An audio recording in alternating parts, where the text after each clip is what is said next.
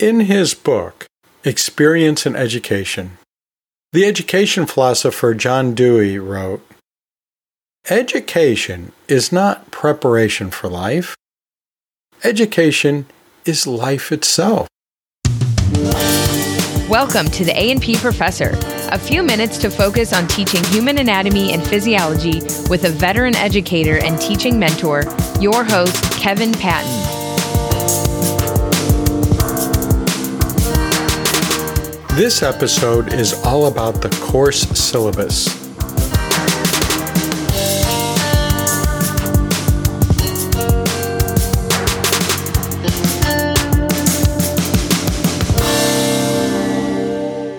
I'm giving you fair warning. This is a long episode. I should say, a long episode. On my scale, 2 longs is pretty long, but not nearly as long as a long episode, nor as long as an episode with my maximum rating of 4 longs. Coming in at a little over 2 hours, this episode is about as long as a kind of longish movie, but way shorter than those 3-hour evening or Saturday classes that we teach sometimes. And the thing is, with a podcast, you can always hit pause at any time and then come back later and take another bite. And besides that, every episode of this podcast, including this one, is broken down into segments, which make for naturally pausing points, right? This episode is mostly what I call a classic episode, meaning there's a lot of content pulled straight out of various past episodes, sort of like reruns of selected segments that all support the same theme. And then at the end of this episode, I've also spiced it up with a bit of new content as well. But do keep in mind that because each segment is plucked from a past episode, some of the references may seem odd now. For example, Eisenhower is no longer president. This special episode is all about syllabuses, something most of us have on our minds right now. It's a collection of ideas from various episodes, mostly based on my training and experience of teaching over several decades. Some of these things you'll agree with or find helpful, perhaps already implementing them in your own syllabus. And some things you'll disagree with. I know you will. Maybe even vigorously disagree with. Whichever camp you're in, I want to hear from you. We want to hear from you. So take a few notes and call the podcast hotline at 1-833-LION-DEN. That's 1-833-546-6336. Or send an audio file or written message to podcast@theapprofessor.org. I'll give that contact info again later, but for now, there's a sponsor break coming up. So leave the podcast running and go pop yourself a big bowl of popcorn and get ready for a classic. A searchable transcript and a captioned audiogram of this episode are funded by AAA, the American Association for Anatomy. Did you know that AAA has a weekly version of their newsletter called Anatomy Now? It often has some really interesting and some really useful stuff for the typical A&P professor. For example, the July 29th issue has an amazing and very comprehensive list of resources on accessibility. They did this as a salute to the Americans with Disability Act, or ADA, on its 30th anniversary. There's just all kinds of cool stuff at anatomy.org. Go check it out. In the opening there, you just heard me say syllabuses. And you're probably thinking to yourself, why do I even listen to this guy? He can't even get the simplest terminology correct. Doesn't he realize that the plural form of syllabus is syllabi? Well, it's true that I often get things wrong, especially pronunciations of terms, an issue I brought up before with y'alls. Wow, I just said y'alls. I picked that up when I briefly lived in Galveston, and and hardly ever pops out anymore. But there you go. I can't even get the proper and correct form, you all, out there. But getting back to syllabus. I didn't know until recently that in English, the correct plural form of syllabus is syllabuses and syllabi. Either one is correct. I don't know if I've ever heard anyone actually say syllabuses. And maybe before listening to this episode, you hadn't heard it either, or either. Turns out that the English word syllabus was coined way back in 1650 from a modern Latin word that was itself formed sort of by mistake by several misreadings and misinterpretations of some similar sounding Greek words. So once it appeared in Latin, it then took on a Latin plural form, syllabi. But remember, we're speaking English, not Latin. While it's true that in academia in general and the life sciences in particular, we like to use the Latin plural forms, when it comes right down to it, we're still speaking English, right? So it's syllabi if you want to preserve the Latin flavor, and who doesn't? But it's also perfectly fine to use syllabuses as the plural form.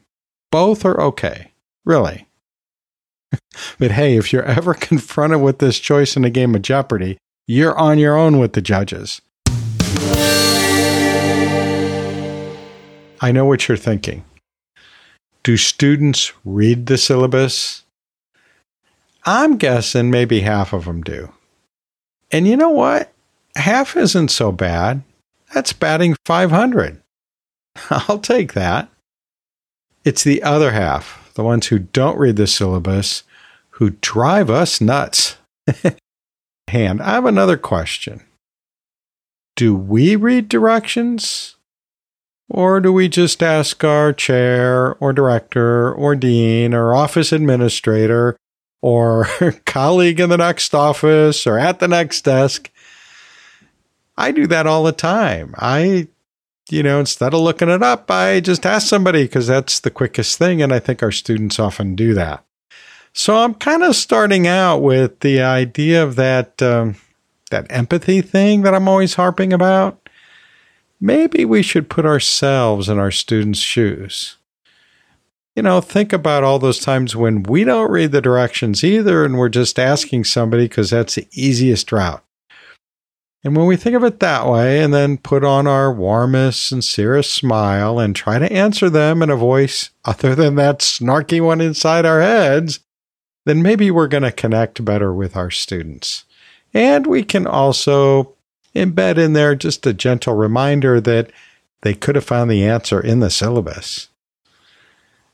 Okay, so here's another question. What is a syllabus?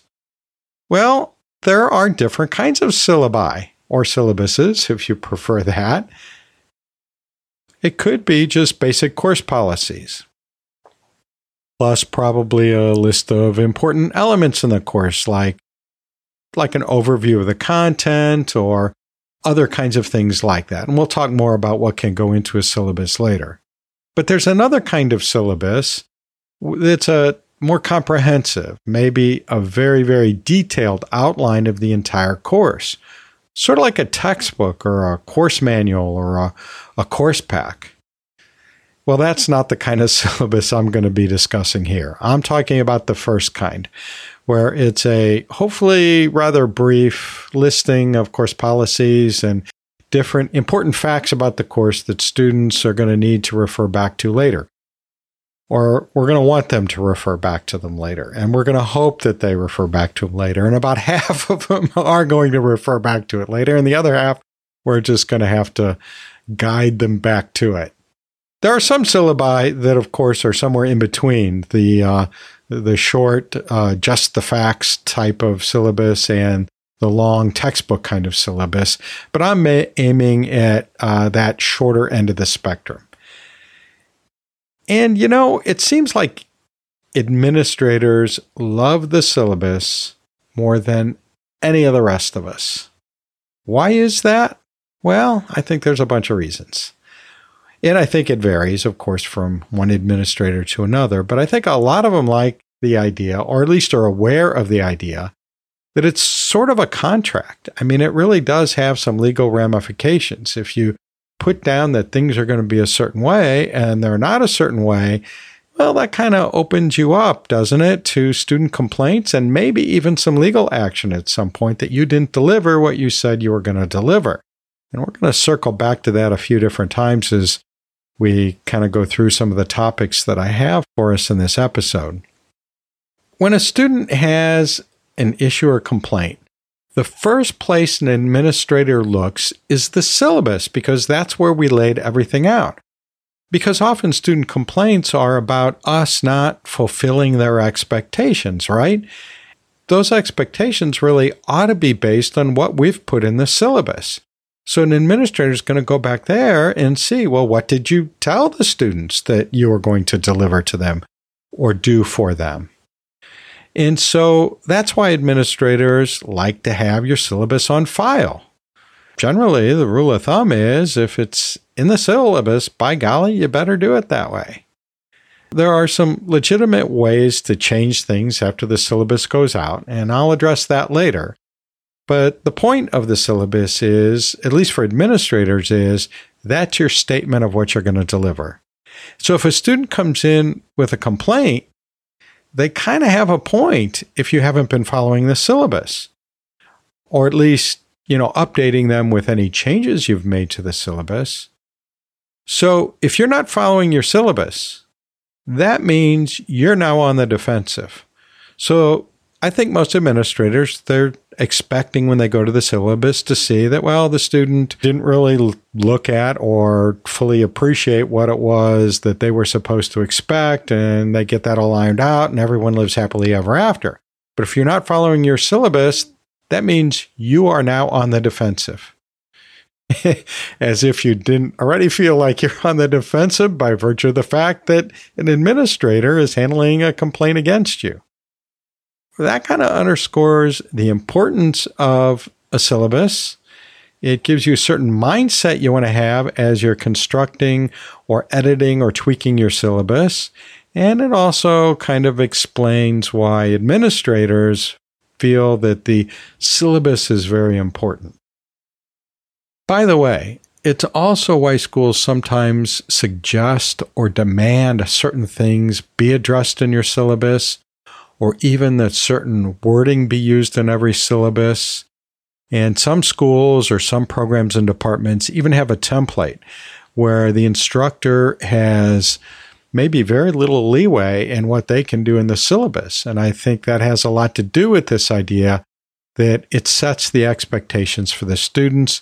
And I think administrators feel like they want to make sure there are certain things in there so that students don't have these expectations that are far different than what the reality is. I want to take a couple of minutes to discuss some general considerations about the syllabus.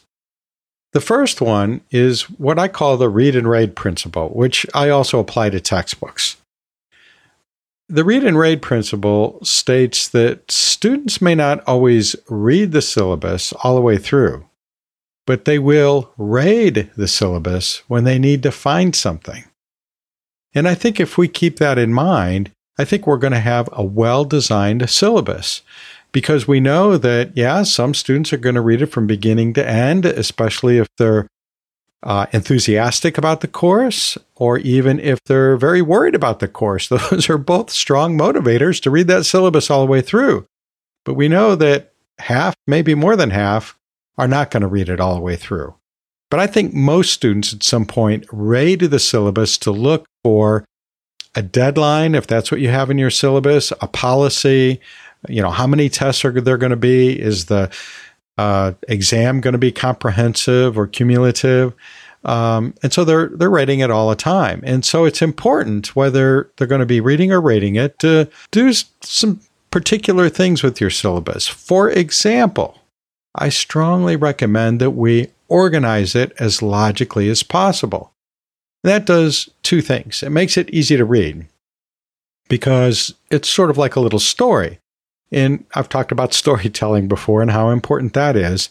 So if it's arranged logically, where one thing sort of logically leads to the next, then I think students are going to be able to get all the way through it if they're trying to read the whole thing, and they're going to understand it more clearly.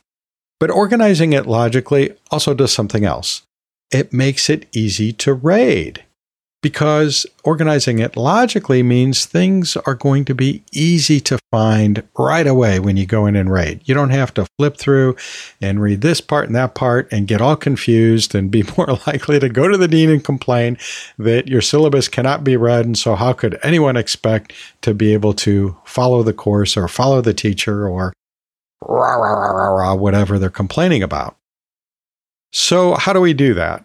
Well, use storytelling principles where you have a beginning, middle, and end, where you have an introduction and you have a conclusion, and where all of the things make sense as you move from one to the other. Another helpful tip is to keep the principle of chunking in hand. Chunking, of course, is when you take a big mass of information and break it down into tiny, digestible pieces. So instead of having a paragraph that is half of a page long that lists all kinds of information about some course policy or maybe even a group of course policies, that's going to be hard to interpret. You want to break it up. Even if each little segment is only one sentence long, that's better than putting it together into some big, long paragraph. And so even though we do want to keep our syllabus as short as we can, sometimes a longer syllabus is okay if it's chunked properly. As a matter of fact, that will make a syllabus longer by chunking because you're spreading things apart a little bit more. And that kind of length in a syllabus, I think, is okay. I think that works better than having a short syllabus that's all packed together and very dense with information and very hard to read. And so when you do that chunking, of course, you want to make sure that you group those chunks together in a way that makes sense, to use our storytelling principles. And another thing that helps a lot is to not just put them in an order that makes sense, but use subheadings. Think of them as like little mini chapters in a storybook and give a title to each chapter. That will make both reading and rating that much easier because it kind of gives us an idea what's in this section, what's in this section, and so on. And consider not only using subheadings, but maybe having a couple of different levels of subheadings where some are indented under the others. So here's a group, and then there's a subgroup under that, and so on. If you do that, you need to make the leveling very clear. A subtle change in the font or the size or something may not jump out at the reader. And maybe this is just a pet thing with me, but I like very bold headings and subheadings, and I like very clear indents or bullets. And if you do use bullets or some other design element like that, make sure they're simple. Don't use the real fancy things because that just clutters things up and makes it harder to follow. So just use very, very simple design, but bold subheadings, and make sure the major headings are big and the next level under that maybe not so big or not so bold, and make sure that the difference between those different levels can be clearly seen.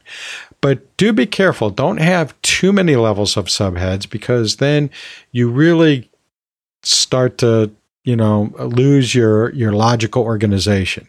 It ceases becoming a simple way to organize and starts to become a complex way to organize. And it makes it harder to read and raid instead of easier to read and raid. And that takes some extra effort to go through it a couple of times and tweak it and, lump things and split things, a couple different ways and see how it flows. And maybe even from semester to semester or year to year, you go back and find, even better ways to do it and revise it and be tweaking that. So always be looking at that. And I think we can always improve.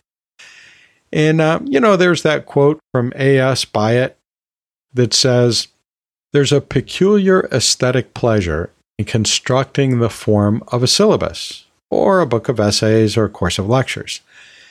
Visions and shadows of people and ideas can be arranged and rearranged like stained glass pieces in a window or chessmen on a board." And I think that's a very apt description of what it's like to put together a syllabus. It needs to be thoughtful. the pieces need to fit together in just a certain way for it to be aesthetically pleasing and therefore understandable. Or like the chessmen on a board, it matters where they are. It makes more sense if you put them in a place where they belong and a place where they're going to be able to get their objectives met. Another bit of advice is to keep the language simple. And I think this is a really hard one for most of us academic types because we're kind of trained in scholarly work. Even other kind of educational activities like writing up policy statements and accreditation reports and things like that, we feel like we need to use highfalutin language. And for a syllabus, I don't think that's a good idea. Remember, even though your dean wants you to write a syllabus, your audience is the student. One of my things that I really harp on a lot is do not utilize the word utilize. If you have a word that ends in IZE, think about it again. You probably don't need it. Why would you utilize anything when it would be far easier to just use it? So use the word use. Don't utilize the word utilize. And that is an overused term, I think. And you and I understand it. It doesn't jump out at us necessarily. Well, I'll be honest, it jumps out at me because I just hate the word utilize, but other kinds of highfalutin language don't necessarily throw me off. I can follow it. I can understand it just fine. But beginning students, and especially those I teach at the community college, there are a number of them that have a variety of challenges. Maybe they're underprepared. Maybe they're struggling with English, period. So we want to use the simplest language possible. So that takes extra effort for those of us that have reached a certain level of education to go back and simplify the language. And I like to use informal language. Now, not super informal. That includes like slang and other kinds of things. Because number one, slang terms and things like that are not always understood by everyone. And so we want to leave it out for that reason. But we don't want to get overly informal. But somewhat informal, I think, is more likely to engage a student. It's more likely to draw them in. It's more likely to give them a warm, fuzzy feeling about you. And I don't know if you've noticed this, but as you hunt around, surf around on websites, you will notice that there's kind of a trend in even very serious websites to start using kind of playful language and informal language, even in the little pop-up warning notices and so on. Instead of saying, you have done this wrong, it'll be, oops, it looks like something went wrong. And, it's a little more informal. So I suggest we try to find ways to apply that to our syllabus. And sort of going hand in hand with that is a principle that I think is very important for all of our teaching, but certainly for the syllabus, and that is to try to think like a student. I think most of us don't really take that extra step. I catch myself all the time forgetting to do this, to think, well, what does this look like from the student perspective? Because I'm me, and so I look at it from my perspective. And I know all kinds of stuff. I've been in a lot of classes. I've taught a lot of classes. I've been in workshops where they talk about course materials and things like that. So all of this makes sense to me. I know what the lingo means. I know the kinds of things that are going to be important to me as a student because I've done it before and I've run into issues before and I know the kinds of questions I want to ask and so on. But a beginning student, and a student who's not necessarily very competent as a student, competent being a student, isn't going to be there. So you need to stop and think like they think. And I'm always, whenever I'm thinking of this concept and trying to develop this skill in myself, my mind always goes back to one of my heroes, Temple Grandin.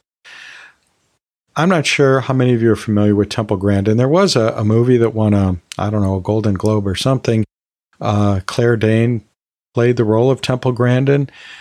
She's a professor of animal science at Colorado State University, but she is on the high-functioning end of the autism spectrum. I first got to know her work through her animal science. As I've mentioned a number of times in previous episodes, I used to be a wild animal trainer. And I've always had an interest in this. And in my study of animal training and in my observation of animal trainers, the ones who are really good are those who are able to think like an animal. You know, a lot of us with our pets, we sort of anthropomorphize them and think, well, why did he do that? That's a silly thing to do for my dog to do, or that's a silly thing for my cat to do. Why didn't they? You know, we kind of project on them the feelings and the thought processes that we as individuals have. And not only is that wrong to assign that kind of thinking to another species, it's wrong to do that to other members of our own species. And Temple Grandin, if you're interested in any of this, and I think even if you're not going to apply it to animals, and I think probably many of my listeners have animals in their lives anyway, but even if you're not going to apply it there, read it in the sense of how we deal with other people, our colleagues and our students. And the book I would start with is one called Animals in Translation. And I'll have a link to that in the show notes and at the episode page. That's how I first got to know about Temple Grandin. Most people know her from her other work, and that is as an autism spokesperson, because she is on the autism spectrum herself, and she's also very well spoken in terms of being able to express what it's like to live and work and deal with the world being on the autism spectrum.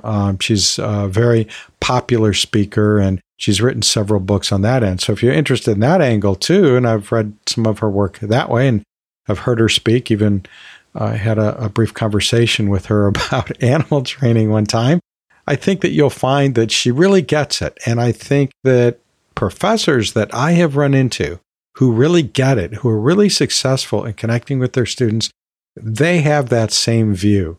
They have that same ability to at least occasionally step out of their own mind and try to figure out, well, what is it that's being an obstacle for my student to understand something? And so if you have that mindset while you're doing your syllabus, you're going to have a very logical syllabus. It's going to be very simple. It's going to be very plain. Now, in a few minutes, I'm going to share a method I use to help figure out things that I've missed or hadn't foreseen, how students are going to read things. So wait for that. Syllabus day. That's what most students think the first day of any class is going to be, right? It's syllabus day. We just go in, we get the syllabus, we go out. And I think in a lot of classes, that really is the way it is. So no wonder students think that, but that's not the way my first day is. And I think a lot of you listening probably don't do exactly that either. But the syllabus, I think, is an important element of that first day, right? Because that's a summary of what the course is and what it's going to be like for the student. So I think at least some time needs to be spent in at least distributing it, but probably spending a little bit of time with it, maybe not the whole class, but a little bit of time with it is a good thing. Now, my friend Krista Rumpalski sent me the PowerPoint that she uses on her first day, where it sort of outlines how that first day is going to go. And it's a variety of different things that she does.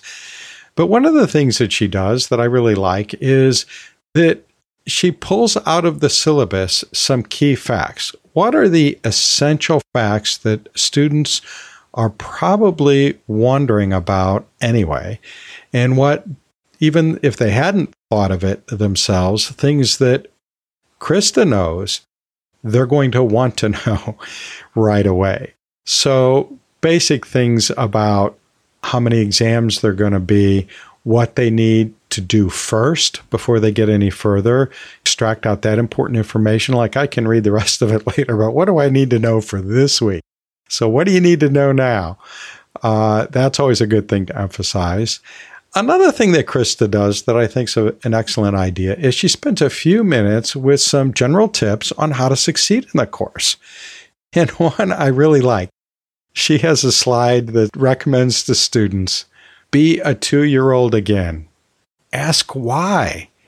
She emphasizes to the students that when you're doing your reading, when you're working through your problems and your questions and so on, when you're doing your lab work, when you're listening to an explanation of something, imagine that you need to be able to explain to someone, maybe a 2-year-old, the how and the why of what you're learning. And if you can do that, that's going to take you where you need to be to see that big picture of what's going on. And that enables you, I think, to see the connections and so on. So that's an excellent bit of advice to start students off, is to give them a mindset. And if nothing else, it's going to get them to do a little metacognition, right? They're going to start thinking about how they think about things. They're going to get knocked out of that typical pose of, well, I'm just going to read fact after fact and somehow it's going to all fit together. And she's saying, no, don't do that. Think about how it fits together. What's the why behind it? What's the how behind it? So I think that's a great part of the first day process. And that kind of fits in with what's going on with the syllabus. And I'll have to say, the last slide that she puts up there on that first day is great. She states on that slide, I am always, and always is in capital letters, I am always here to help you.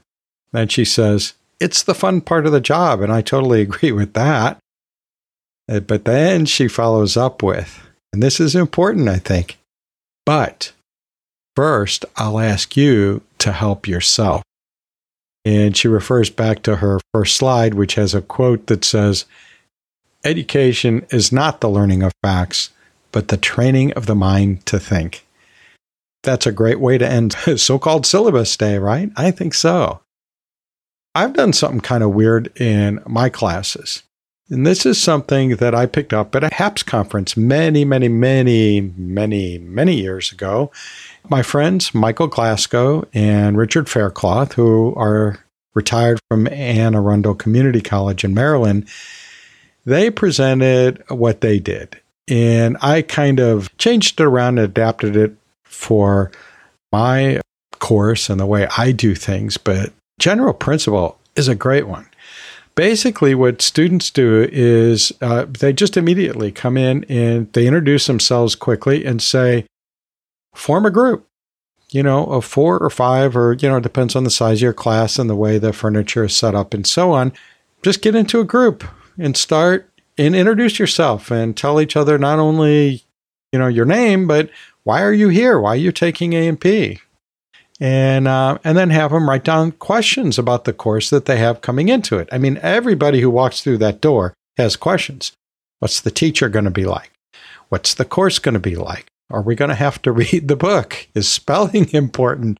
All those, how many tests are we going to have? How much are they worth? Can we retake a test? All kinds of questions. If they're doing it in a small group, they're going to have a lot more questions than if you ask them to do it silently to themselves, or if you do it to the whole group, because they're going to interact with one another. And they're not going to be afraid to interact with one another because it's just a handful of students, right? And, once they start, I've seen this happen numerous times. It happens all the time. And that is they just really start going to town. Like, well, I heard that, and I had a professor that once did this. Let's ask him if he does that. And sometimes that's good and sometimes that's bad thing that they're anticipating. So then, and only then, they give out the syllabus. Now, what I have my students do is appoint someone to come up and get the syllabus for their group. And so they bring it back. And then their next task is to take all those questions they wrote down and try to find the answer. So I'm asking them right then and there to do some rating before they even read it. I'm asking them to read the syllabus and get the answers to their own questions.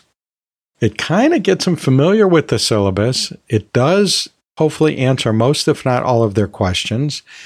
And it tells them that there is a place that they can find the answers that they're looking for, and that it's not really so hard to answer it. If I've done my job well of making it logical and easy to read, it's not so hard to find the answers there.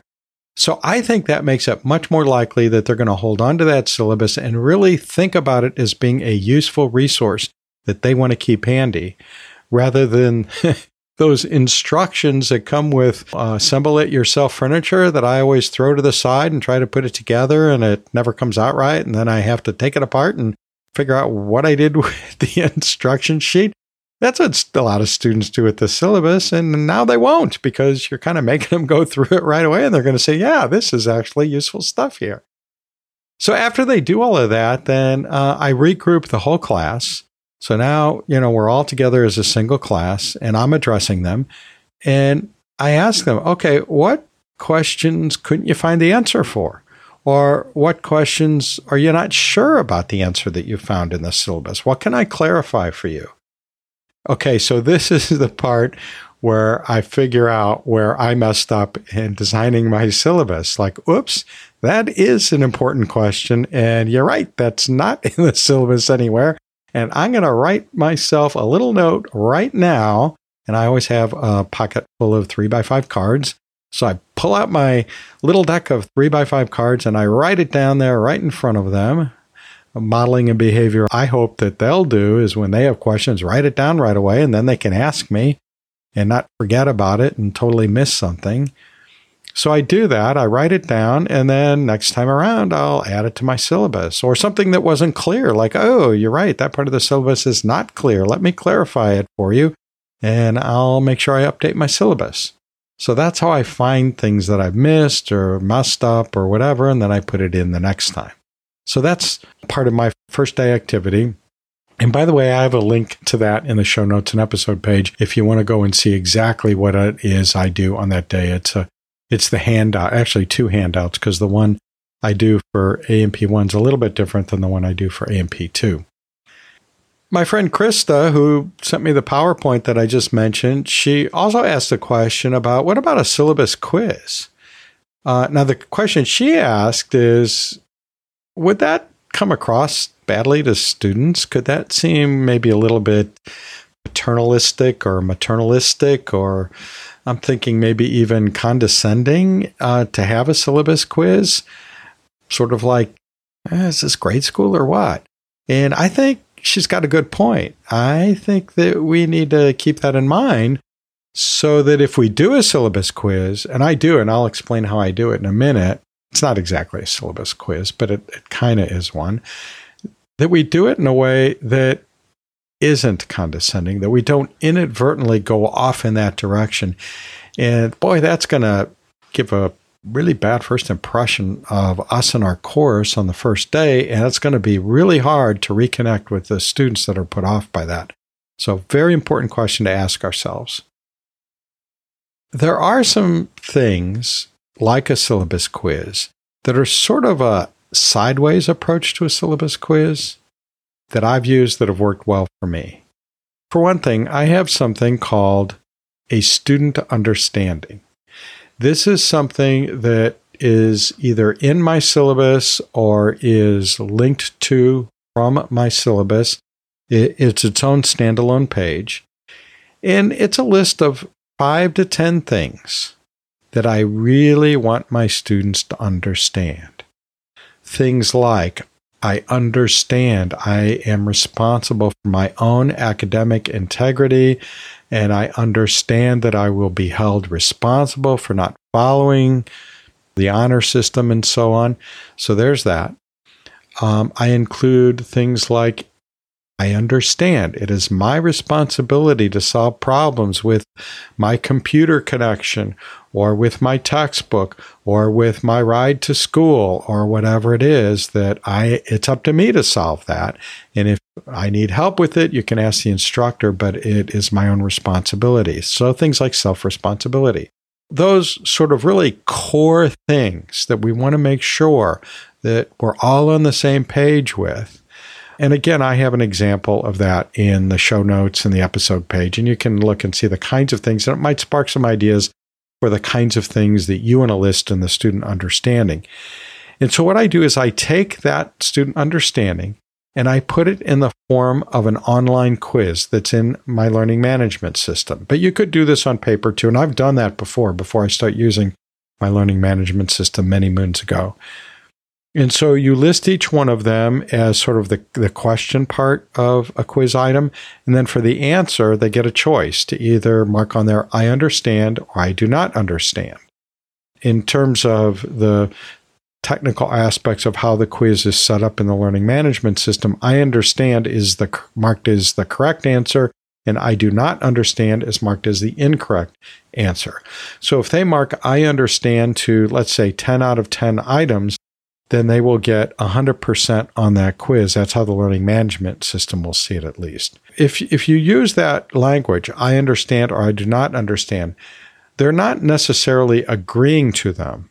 They are saying, I understand that this is so. In other words, this is the way it is. It's not up to you to agree to it or not to agree to it.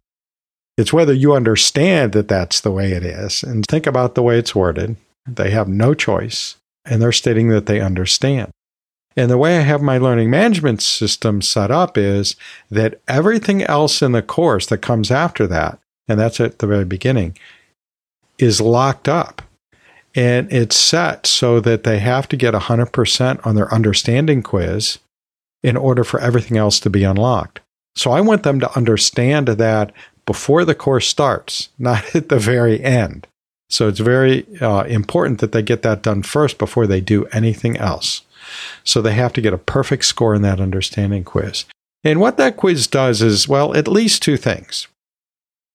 One is, it forces them to read at least those major items. Even if they slept through that first day activity or missed it or something like that, or didn't pay attention to what was going on or forgot what was going on, and that happens, it forces them to read at least those major items, or at least it comes as close to forcing them to read it. I guess they don't have to read it, but it comes close to doing that. And it really kind of highlights what you think is important for them to understand. And another thing it does is it serves as a record of their acknowledgement. So later on, when you catch them cheating, or they said, well, I couldn't do anything last week because I couldn't get a ride, or my internet was out. And then you can say, well, remember this item in the understanding where you said that you understood, that you acknowledged this, that it's your responsibility to find some alternative if you can't get a ride, or find some other place to connect to the internet if your usual internet connection is down. That's sort of the flip side of using that kind of understanding quiz. Now, another thing that I do that is sort of a sideways approach to a syllabus quiz is what I call Test Zero, and I've mentioned this in at least one previous episode. I start off each course with an online test that reviews either what they should have mastered in their prerequisite course if it's A&P 1, or what they should have mastered in A&P 1 if we're now entering A&P 2. So it's a review of concepts. That's what Test Zero is. But I also put in there some syllabus questions. It kind of brings that up again. They've already done this on the first day. They've gone through that, and they might, off the top of their head, remember some of the answers. But they're things that are important that you put in there. And in my online tests are open books, so if they don't remember the answer, they can go back in their syllabus and find it. By doing all of these things, the understanding quiz, the Test Zero, the first day activity that my friends Michael and Richard came up with originally, all is sort of a layered approach to really getting them thoroughly familiar with at least the central elements of what's in my syllabus. And by the way, that Test Zero does let you ask them things that sort of go to a deeper level or more detailed level than just the core concepts or core ideas that are in the student understanding. And another thing I want to mention about that Test Zero before I leave it go, and that is I sometimes put the questions in the form of a case study item. So, for example, I'll say, Liliana finds herself in this situation. What should she do? Like maybe, she's been asked by another student to help her by whispering her answers during the exam or holding her test out so that the other student can see what her answers are and so on. What should she do? What's the right thing? And of course, that's an obvious one, but sometimes there are sort of grayish areas that students really don't know what the right choice is. And this will help them see that in certain situations, what their choice ought to be if they're following the principles of the course. So I use a lot for academic integrity items. Some students really just don't understand that certain forms of cheating are cheating or that they're wrong. And there are even a handful of students who don't understand that cheating is wrong. They think, well, it's okay because everybody let us do it in this course or that course or in high school or whatever. Oh, another thing about that test zero, again, before I leave it, and that is, I'm always doing that. One more thing. By doing the test zero, it gets them used to how I do my online tests. So they get used to the learning management system, how that system handles online tests. It gets used to the way I write my test items, and I make sure to include the different kinds of formats of test item that I usually put into my online test. So it's good practice that way too. And yes, they do get a grade for test zero. That is part of their grade. It's part of their online testing grade that then later gets added to other components of the course, like the midterm and final exams and so on. What exactly goes in a syllabus? Well, this is where it gets a bit dicey because all kinds of things can go in a syllabus and all kinds of things are appropriate to go in a syllabus. And it kind of depends on your institution, depends on your program, depends on your course. It depends on you, depends on your students, depends on which semester it is. It depends on sunspots. All kinds of things can affect what exactly goes into a syllabus. So there's no way that, well, this is too long of an episode to begin with, but even if we had like all semester, there's no way we could cover every kind of thing that could go into a syllabus and could be appropriate in one syllabus or another. But let me hit some of the major points. Some or all of what goes into a syllabus may be dictated by your institution, as I've mentioned before, or maybe by your department or your program or whatever. Or maybe a group of professors have gotten together, maybe even in concert with various teaching assistants, if you have those, or with the students themselves, and have sort of come up with some basic principles, like let's all agree to all include this part or that part in our syllabus so that it ensures uniformity, maybe, if that's something that's important in a particular area, or maybe it provides clarity, or maybe it's just a good way to describe something about your own particular program or location or whatever.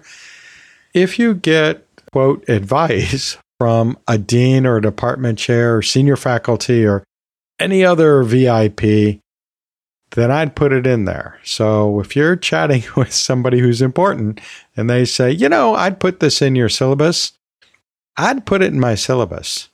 Unless you have some really good reason not to. I'd maybe go back and say, look, I'm going to do this instead. What do you think about that?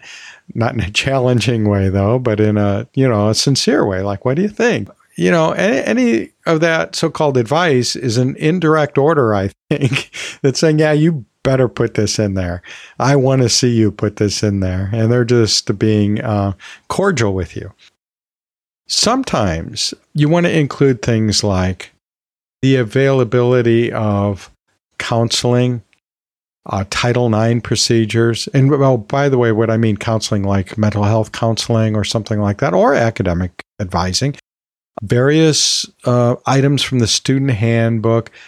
Sometimes those are suggested or required in everybody's syllabus. One of the institutions I teach at, some of that stuff is actually involuntarily pushed into our learning management system courses. Everybody's course gets these little things injected into them, whether we want them to or not, because they want to make sure students are aware of that. And I think, I'm not sure that that's the best way to handle it. Maybe it is. I don't know. But I think the idea of it is a good one. Speaking of advice from your dean or your chair or whatever, even if they're not giving you advice that I recommend that you follow, then I would still go and ask them for advice.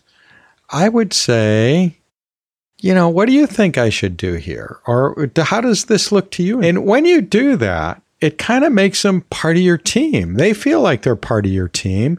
And so if there are any issues later on, you can say, well, you and I talked about this and you didn't say anything then about there being a problem. So can you help me fix this? Because, you kind of helped me create it. I think that's good. And I think that's also a good opportunity to nurture relationships with the people you work with and the people you work for. Something else that I think really must go in there, and it's probably pretty obvious, but I've seen syllabi where it's left out, surprisingly, and that is faculty contact info. And I know a lot of professors like to be very limited in how the students contact you. And I think that every time you put your faculty contact info in there, well, number one, check it for any updating that needs to be done, because that's usually, if you get a new phone number or email or something else changes, that's probably the last place that you think of to update while you're updating things. But not only that, it's a good opportunity to review it also to see, are the choices I'm giving my students really the choices that are going to make it most likely that the students who are really at risk of failing in my course or at risk of having problems in my course, are these the ways that they're really going to be able to get a hold of me? And also think about, well, how do students prefer to contact their professor? Because if you don't give them one of their preferred methods, they might just opt not to contact you at all when they're struggling. And we want them to contact us when they're struggling, right? So I think, a lot of today's students prefer emails, or even more like direct messaging through the learning management system or some other way to do direct messaging. Maybe your college has its own direct messaging system. Discussion boards, for example, the discussion boards in your course maybe have a student cafe or something like I've mentioned in a previous episode where they can pop things in. I also have a Kevin's virtual office discussion always open in my course, so I can go in and ask that way. Many students today don't like picking up the phone and having a direct conversation.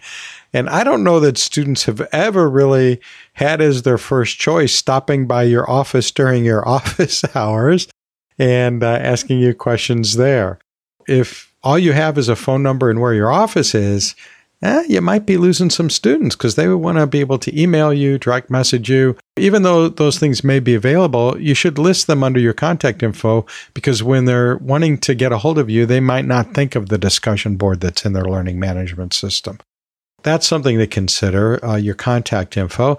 Something else to consider would be the resources needed. And a lot of schools require that you put this in there. And not just the required textbook, if you have one, required lab manual, any other kind of supplements or whatever that are required.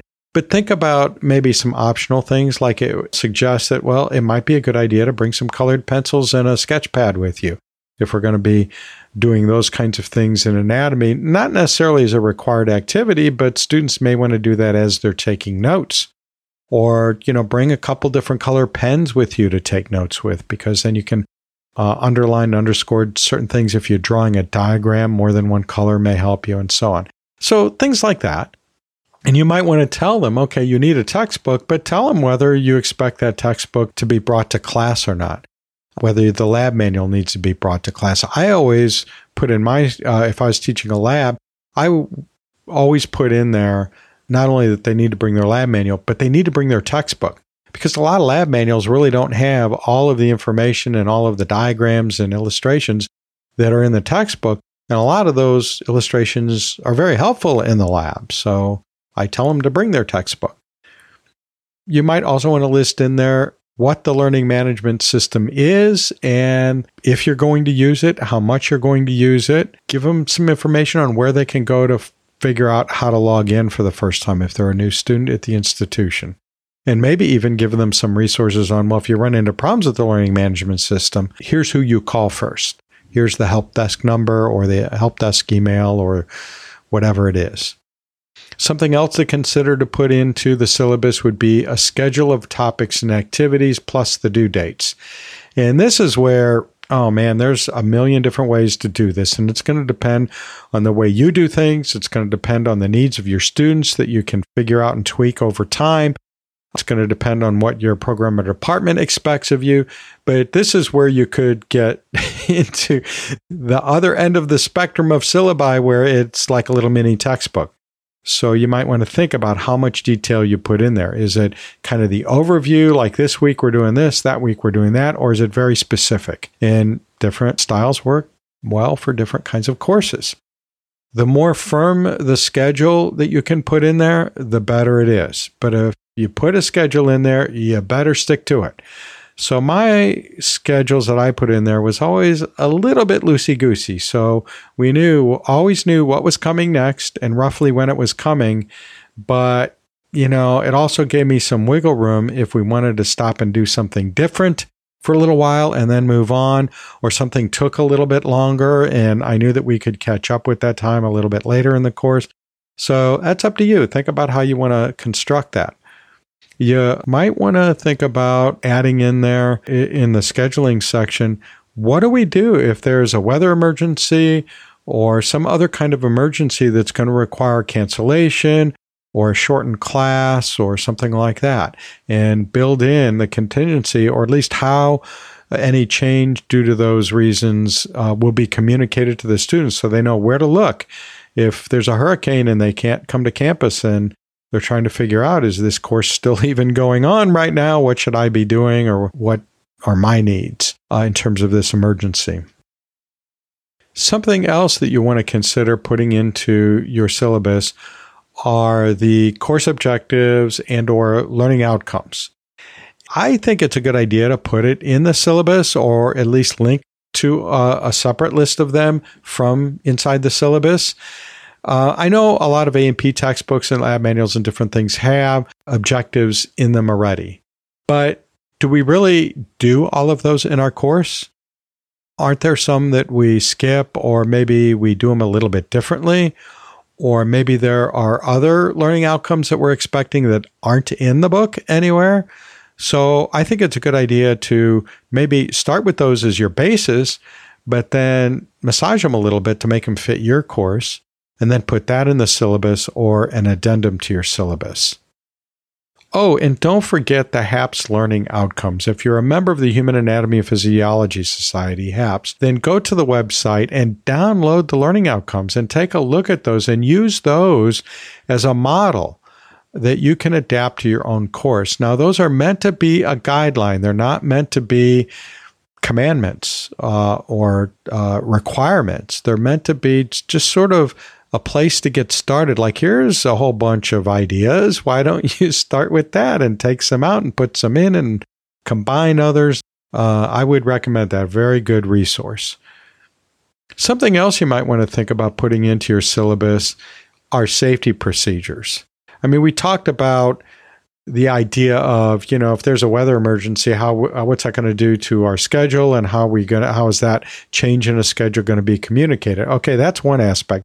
But the actual safety advice itself, I think, is important to put somewhere so that the students have it. I actually go through a little drill on my first day. I feel sort of like a flight attendant where I'm pointing out where the emergency exits are, and where the fire extinguisher is and where the fire alarm is to be pulled, and how you lock the door if there's a intruder on campus or something like that, and where we're going to hide and what we're going to do when we hide, and where the safest place to go in a tornado is. I live in the Midwest, where tornadoes are the most likely issue.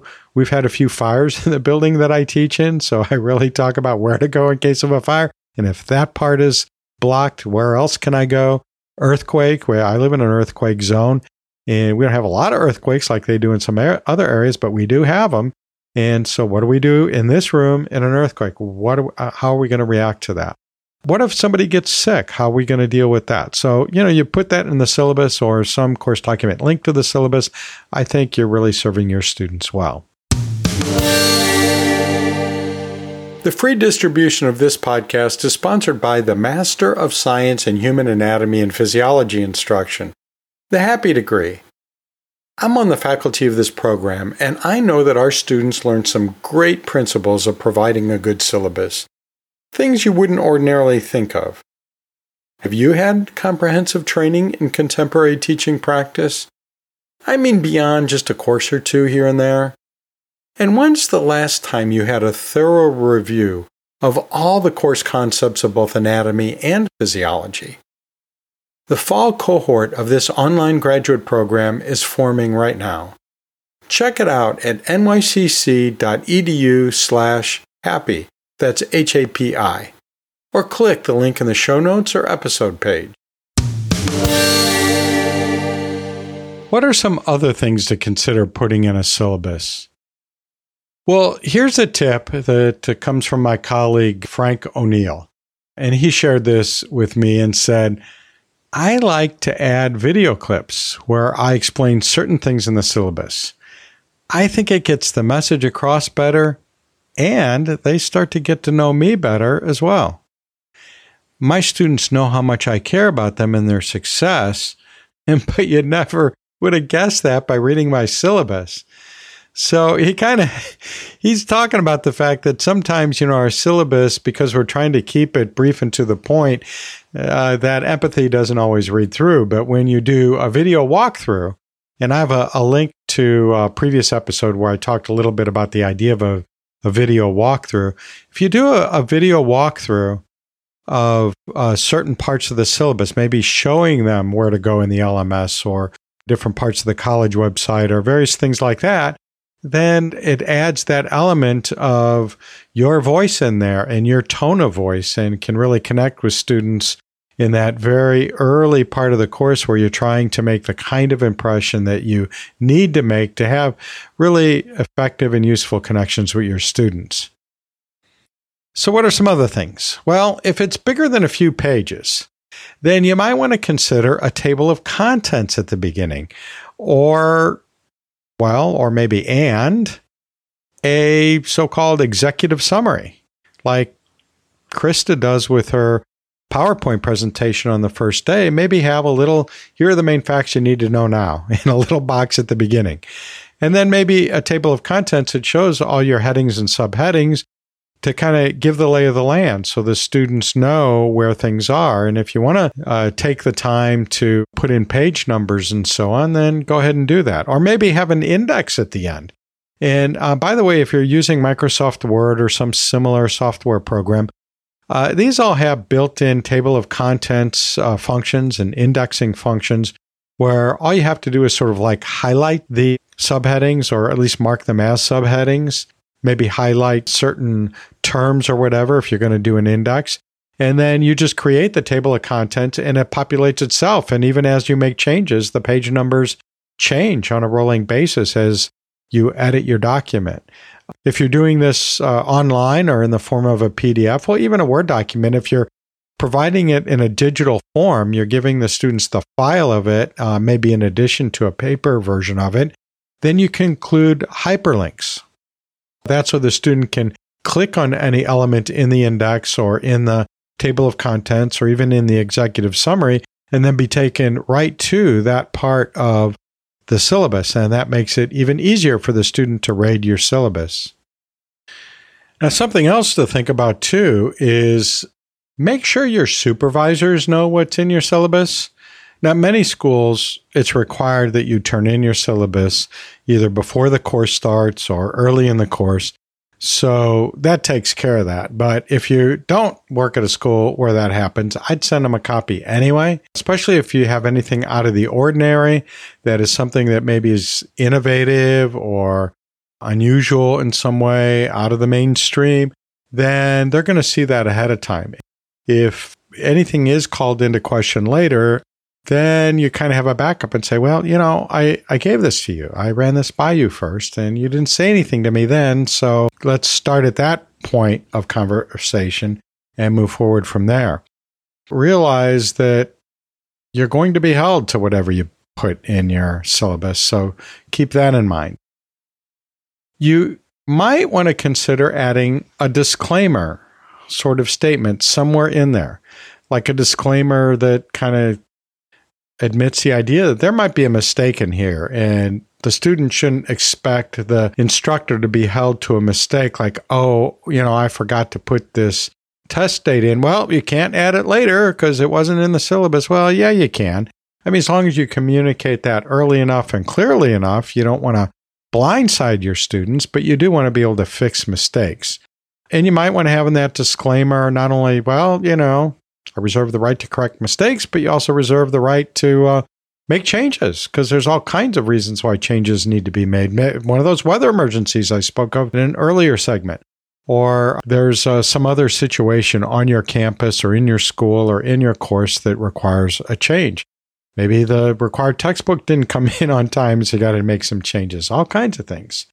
And then tell them that it's their responsibility to be watchful for changes. So make that part of the disclaimer that students are responsible for keeping track of the current version of the syllabus or for announcements that announce changes to the syllabus, as long as it has in it what you think should be in it. And it gives you enough wiggle room, and it also alerts the students that what is in the syllabus is not written in stone. It could change.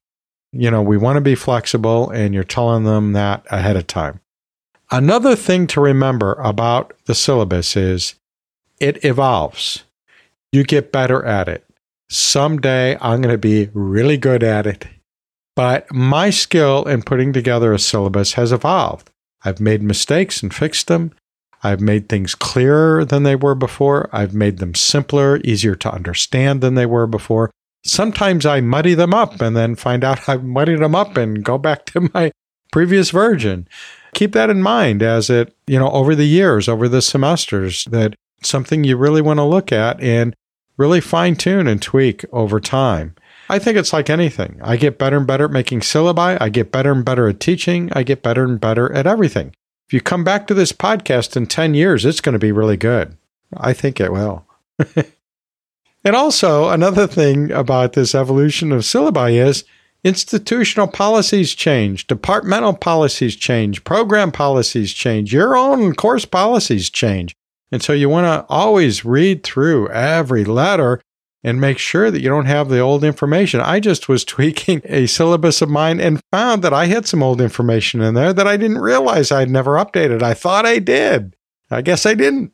Maybe I, at some point, used the wrong copy or something. I don't know, but it's a good thing I was looking very closely, finally. Another thing that you might want to consider putting in your syllabus is a question in there asking your students if there's anything that you as the instructor should know about them as individuals. And I'm not talking here about things that are nice to know, to get to know you type thing. And if you want to have some kind of activity like that in your course, that's fine. But what I'm saying here is there something that you really ought to know, like some kind of medical condition, some kind of situation they're in? I've had students that have court orders against stalkers, and these stalkers follow them to school and have been seen on campus and so on. I think that'd be something useful for me to know. I'm going to be especially careful about what I say to whom and how I react to people that seem to be lurking outside the classroom door. So there are a variety of different kinds of things. I remember having students who said, I don't typically do this, but I have my phone on in class and I have a spouse, a son, a daughter in a combat zone right now, and they can only call me every once in a while. And if I get a call from them, I'd like to be able to leave class and take that call. And is that okay? So something like that, they need to tell me. Or I'm pregnant and yesterday was my due date.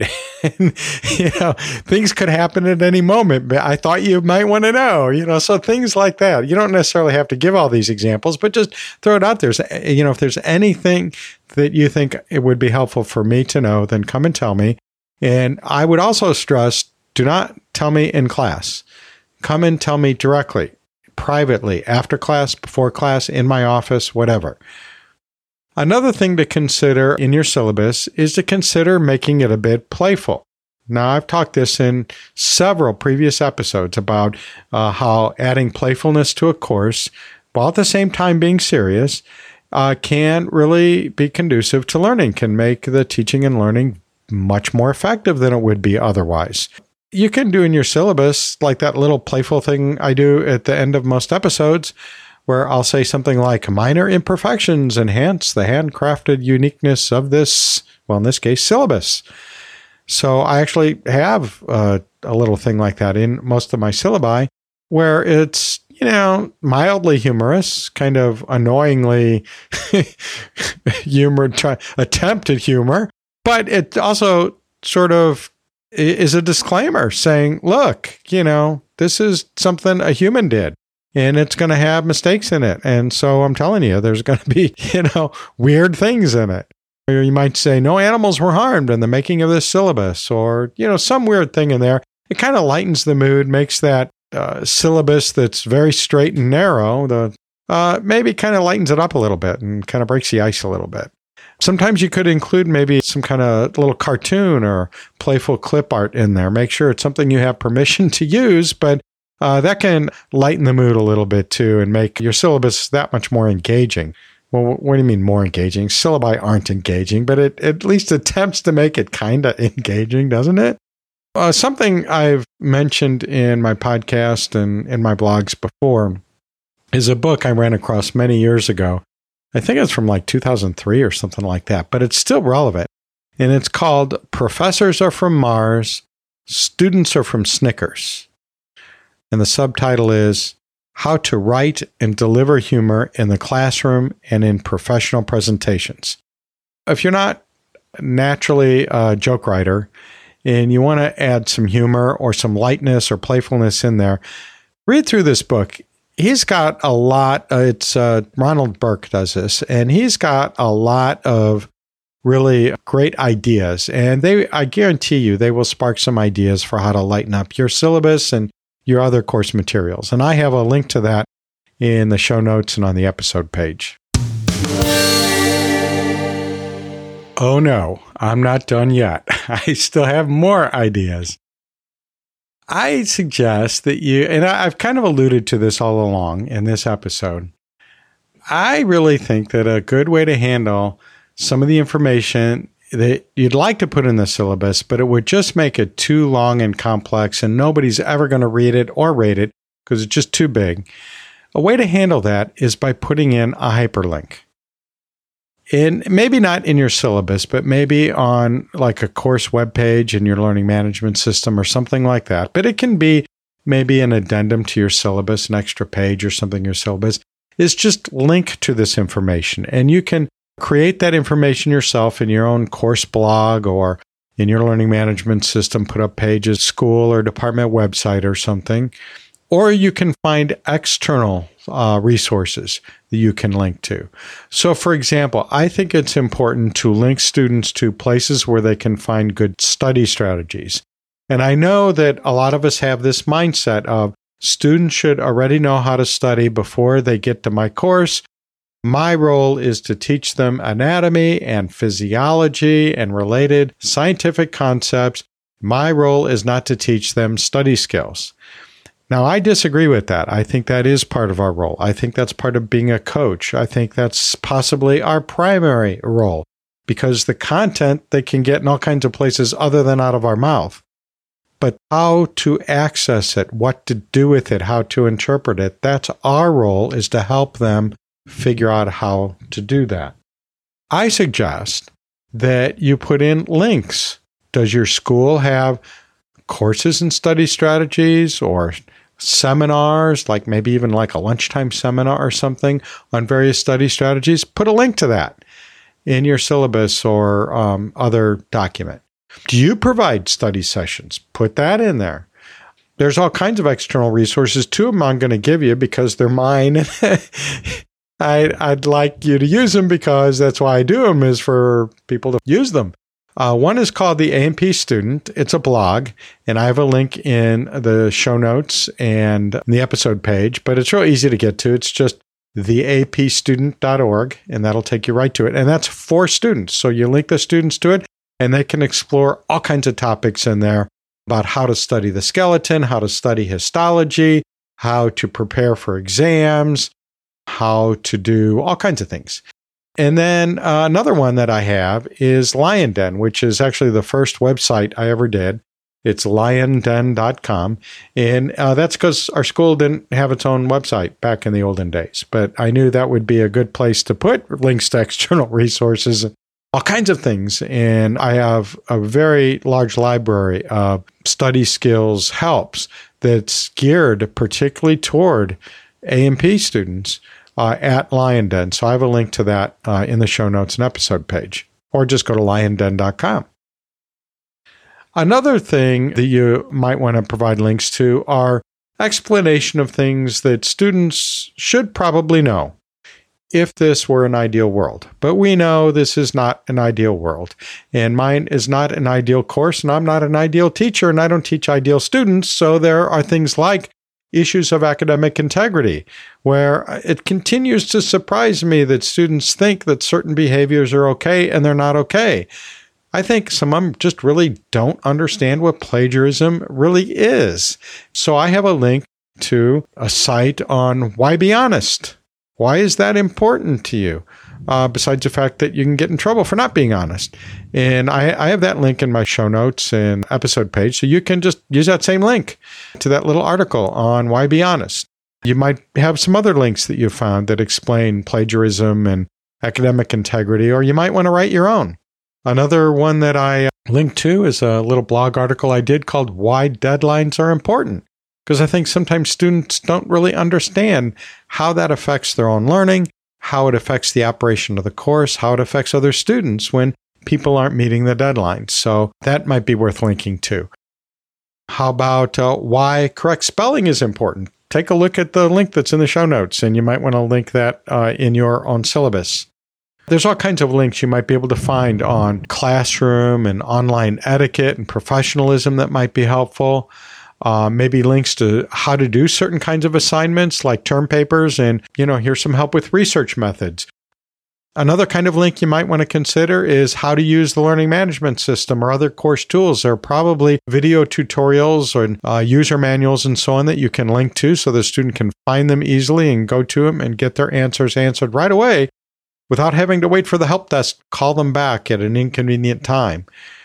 You might also want to link to resources on how to navigate your school, like the campus map and things, and how to find resources in your school, and where the learning center is, and are there tutors available, and where would I go for them? Are there any open labs available, and where would I go? So you can link to all of that. Something that I started doing a while back that I found very useful is to have a page of FAQs, frequently asked questions, about my course. Some students are going to look at those frequently asked questions on their own. I think most students just sort of ignore it. If they don't have to look at it, they're not going to. But at least you can refer the students there when they ask questions. Say, well, I explained fully why I do that in the FAQs. Go look them up. Or if nothing else, you can go use the FAQs yourself as the instructor. So when a student asks you a question and drops a little thing like, I just don't understand why you give so many tests, then you can just go into the FAQs, copy the answer that you posted there, and paste it right into your response to that student. And say, oh, you mentioned something about so many tests. Well, here's why I do it. And just drop it right in there. So what kind of FAQs do I put in there? Well, things like, why do I insist on correct spelling? I explain my rationale.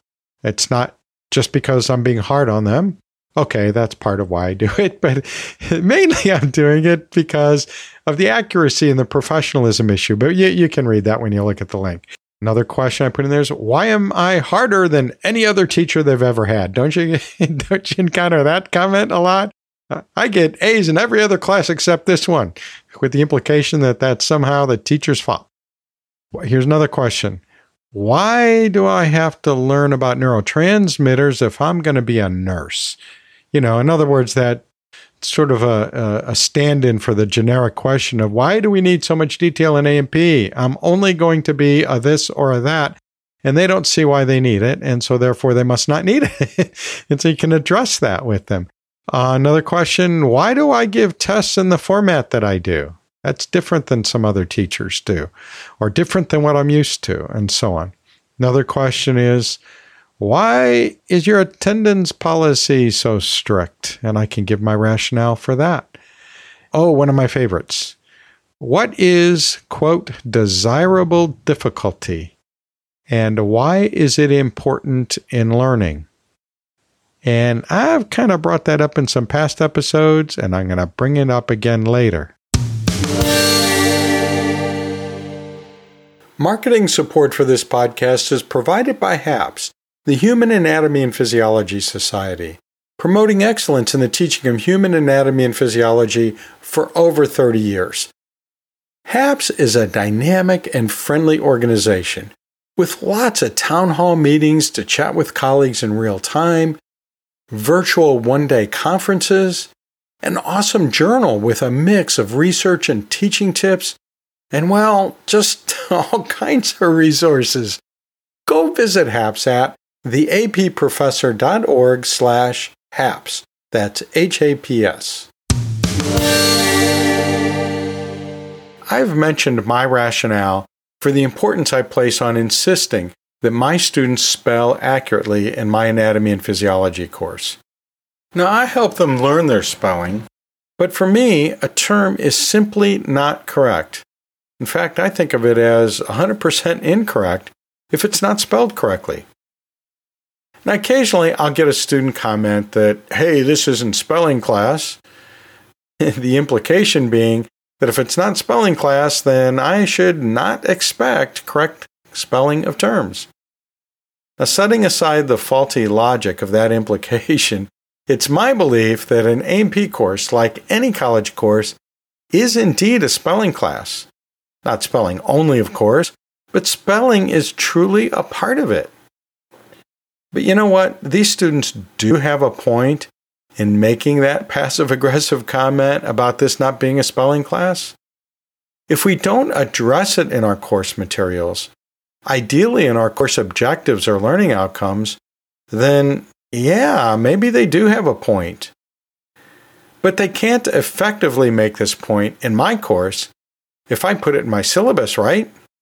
Because that really does make it officially a spelling class, doesn't it? At least partly a spelling class. What I often do is have an objective related to professionalism. And into this I can fold not only spelling, but also professional communication in general, along with other aspects of professionalism, such as academic integrity, and showing up on time, and being present in class. There are other places to emphasize this as well. For example, I usually have a set of FAQs, frequently asked questions, and I put something about spelling and other elements of what I expect for professional scientific communication there in the FAQs. I also have a resource that helps students deal with the logistics of taking my online and in-class tests and exams. So I put something there also about checking the spelling of a test item that's been scored as incorrect but seems to look okay. Maybe it's misspelled. And as I mentioned in the transparency episode, episode 51, I'm all about giving rationales for why I do the things I do in my course. So there's another opportunity to explain that my requirements for a professional level of spelling and usage of terminology is part of my general goal of teaching professionalism, along with a concern for medical accuracy and the impact of that on preventing medical errors. In short, it's because I want to save humanity. I thought I'd share some warnings that I put into my syllabus in a special section called, it's called Warnings with an exclamation point. These are things that I want to get out there and get students thinking about right away. I talk about these too, but I like to have them in my syllabus because I want them available to students all the time. And putting them in the syllabus emphasizes that they're important, right? I put a handout with these syllabus warnings in the mobile app, which I call the TAP app. So you can read along if you want. Just pause this audio, open up the handout in the app, and then resume the audio. To help distinguish what I actually put in my syllabus from my general discussing of things in this segment, I'll put some mood music under the passages I'm reading from my syllabus, so you know that I'm reading from my syllabus when you hear the music. Okay, here's the first of my 3 warnings. This course is about the human body. There will be graphic images and frank descriptions and discussions of body parts and body functions. This means nudity. In the images, not in class, silly. Discussions of sex, urine and urination, feces and defecation, spitting, sneezing, snoring, farting, vomiting, snot, blood, guts, and generally gross or embarrassing stuff that you may find uncomfortable. If you think you shouldn't be exposed to any of this stuff, then now's the time to make the decision to leave or stay in the course, and perhaps rethink your proposed career choice. And this is one of the reasons that children are not allowed in the classrooms or labs. Their giggling gets distracting. Okay, so that's the first of 3 warnings. And notice that this is not written in dry, humorless prose. It's that kind of lighthearted, kind of goofy, borderline snarky voice that you hear me use all the time in this podcast, right? Why do I do that in my list of warnings? Well, mainly because that's just who I am. But being kind of lighthearted and goofy kind of takes the edge off a bit, so that it's coming across more as advice from a friendly, maybe even goofy, source. And it makes the content a bit easier to open up to. Before I forget, I want to mention that reference to kids in classrooms and labs. I'm on Twitter and other social platforms, so I do see all the kudos given to teachers who bring their kids to class, or let students bring kids to class, or even hold a student's baby, presumably with permission, while they're lecturing. Yep, those sure are endearing moments. And yeah, I've let kids, even babies, into class before, even my own kids. I can't say that I've rocked any of these kids to sleep as I taught a class, though. But I don't do that anymore for a number of reasons. First of all, some colleges I've worked at have a strict policy against this. I've been told it's mostly about liability related to kids being injured, or if there's a fire or campus shooter or other catastrophe. But I think some of the other reasons I'll cite here come into play as well in formulating those college policies. So another reason I now bar children from being in the classroom or lab is my own concern for their safety. This is a professional environment where I'm expecting everyone to play it safe. I can't expect that of children. So that means I can't concentrate on doing my job properly if I'm not responsible for the safety of children whose parent may or not be attending to them sufficiently because, well, maybe they just don't realize the dangers like I do. Or maybe they're just so swept up in the enthralling class that they forget about watching their kids for a moment. Which leads to another issue. Having kids in the classroom, no matter how quiet and well-behaved they are a distraction. A lot of students won't say anything for fear of being judged. In other words, they're not going to say, hey, I don't want this other student to bring their kids in, especially when that other student and those kids are sitting right there. It's just like I risk being judged right now for being against professors cuddling students' offspring while lecturing. But believe me, I hear from them outside of class, sometimes arriving to my office en masse with torches and pitchforks.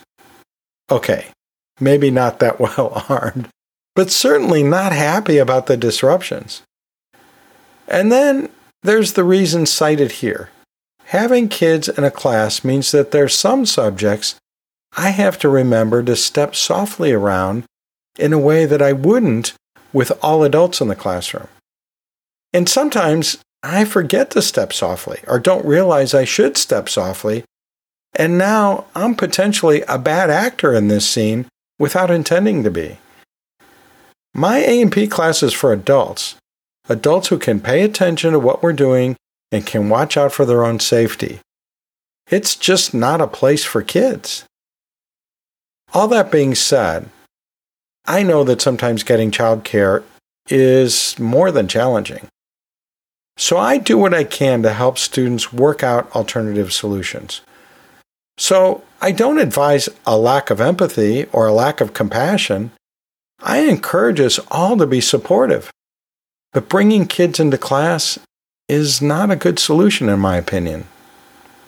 You know, sometimes even adults are uncomfortable in an A&P class because some of what we talk about really is taboo in polite social conversation. So when these topics that we're not used to discussing come up in class, they can make us a bit uncomfortable, even if we're prepared for it, and even if we see the point in discussing them. It's the influence of our culture, and we can't just pretend it's not there. So I bring this up partly to acknowledge it before it happens, which I think kind of makes it, a little bit easier to ease into when the moment does arrive in class. Another reason I do this is because my students are mostly going into health professions, where they'll regularly be put in a position of discussing and possibly even putting gloves on and getting up close to things that most people won't even discuss in public. And if a patient is hesitant to talk about their bowel habits or other unmentionable functions with a stranger, even if it's medically necessary, just think how much more reluctant to discuss their symptoms with someone who's clearly embarrassed to be hearing about it. So I have a discussion about that discomfort and tell them that I had to get used to it as a teacher. I'm not sure I'm completely used to it sometimes. And that they ought to start working on getting used to it too, ahead of time, before they're dealing with patients. This reminds me of something that happened not too far along in my teaching career. I had noticed that in A&P 2, near the end, when we're talking about the reproductive system, most of those students I had had for 2 semesters, in A&P 1 and now in A&P 2, and A&P 2 is coming to a close. And so we had reached a pretty high level of comfort with each other. And I noticed that when I got to the reproductive system, suddenly when, if I was giving a little mini lecture or something like that, I would look out in class and, all these students that would normally be looking at me, jotting a few notes, were now entirely looking down at their notebook and not looking up, not making eye contact, certainly. And I was amused by that when I first saw it. And of course, I understand why that's the case, because reproductive function is one of those taboo subjects that not everyone is comfortable with discussing in public. And I wasn't a stranger at that point, but I still was not a close friend or family member. And even then, I think a lot of people have some difficulty in having those kinds of discussions. The next time around, when that came to be, I revisited that discomfort discussion right before we started talking about the reproductive system. And I said, hey, I've noticed this happen before in class. And so I'm just pointing out that, we need to think about the way we react to things, because when we're dealing with patients and they're telling us about their symptoms, we don't want to be looking down, looking away, not making eye contact, because that's going to make them even more uncomfortable and even less likely to give us accurate information that we need in order to take care of them. And so I didn't really think much of that. And so I start my story of the reproductive system. And I'm, walking around and making gestures and doing what I normally do during a lecture. And I look out at the classroom and I see everybody, every single student is making eye contact with me, which that never happened either. But then I just started laughing and they said, what? And I said, oh my gosh. I said, I've never mentioned this, phenomenon before to students, and I didn't realize the effect it was going to have. Now you're all trying to make eye contact with me because, you don't want to be one of the students that are just staring down at their notebook the whole time, too embarrassed to look up.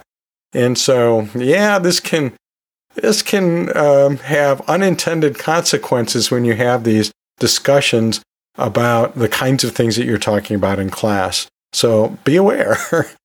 Okay, so finally, I'm ready to go on to warning number 2 from my syllabus.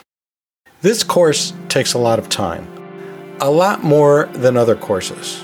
Well, except maybe calculus and perhaps some of the nursing courses. A lot more than you might think. A lot more. Carefully consider your overall time and energy commitments. Do you have family to take care of? Do you have a job? Does it demand a lot of time, or will your schedule change suddenly? Are there other major stressors in your life right now? Do you realize that some college work is not like high school? It takes a lot of time. Carefully consider arranging your schedule to allow for this course. And if you aren't willing to take the needed time outside of class, or if you think you may not be able to take the time, then now is when you should consider carefully whether you should take the course now or at a different time in your life. Now, way back in episode 9, where I gave advice for helping returning learners, I talked about a technique that can work well with both returning learners and traditional learners.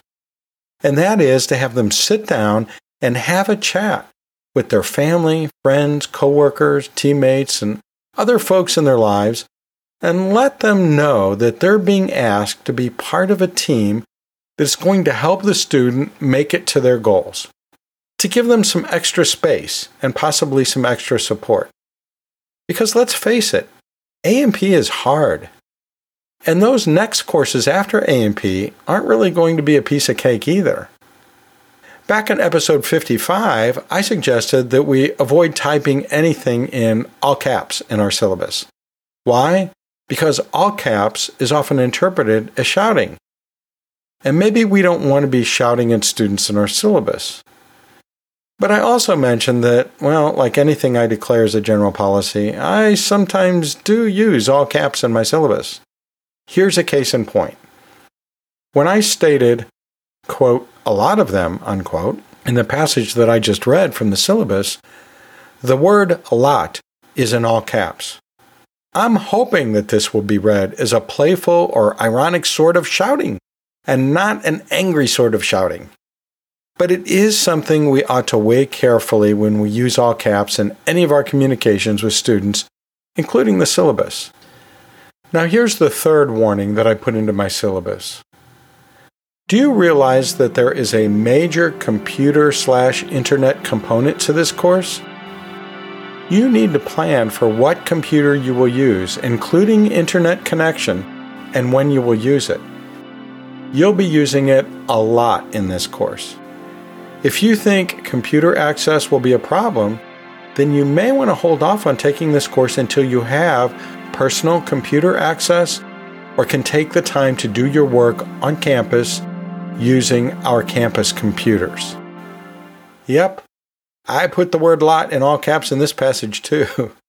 Okay, maybe I was shouting a bit, but, well, students need to know that even though this particular course, the one I took these warnings from, is considered an ordinary face-to-face course, not an online course, not a hybrid course, not a crossbreed, not an outcross, not an in-cross course.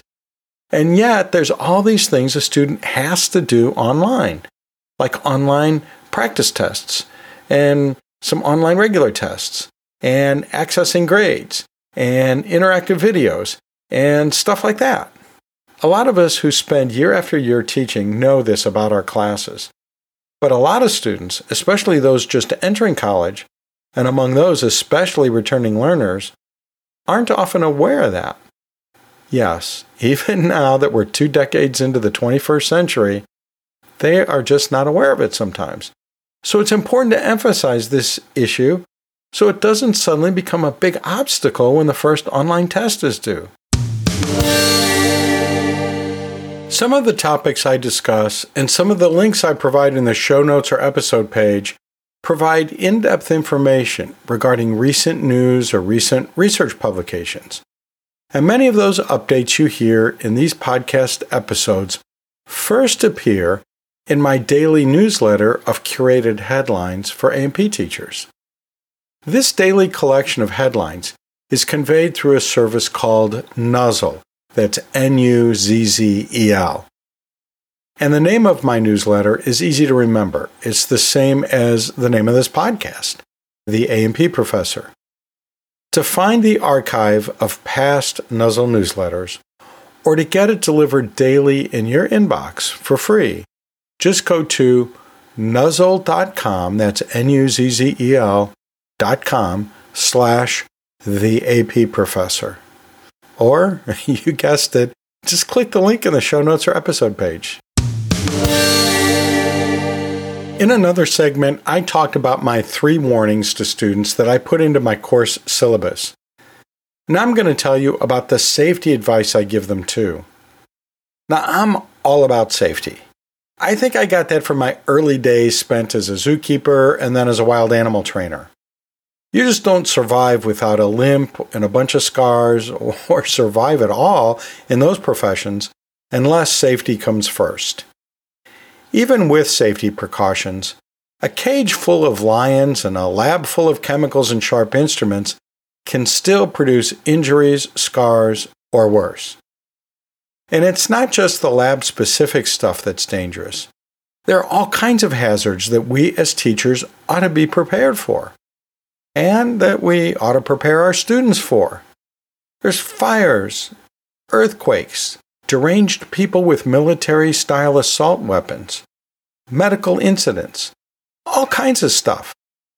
So I'm going to run through a sheet of safety advice that I give my students, sometimes as part of the handout or sometimes as a separate sheet along with the syllabus, just to throw out some ideas and get you thinking about ways that you might want to handle safety.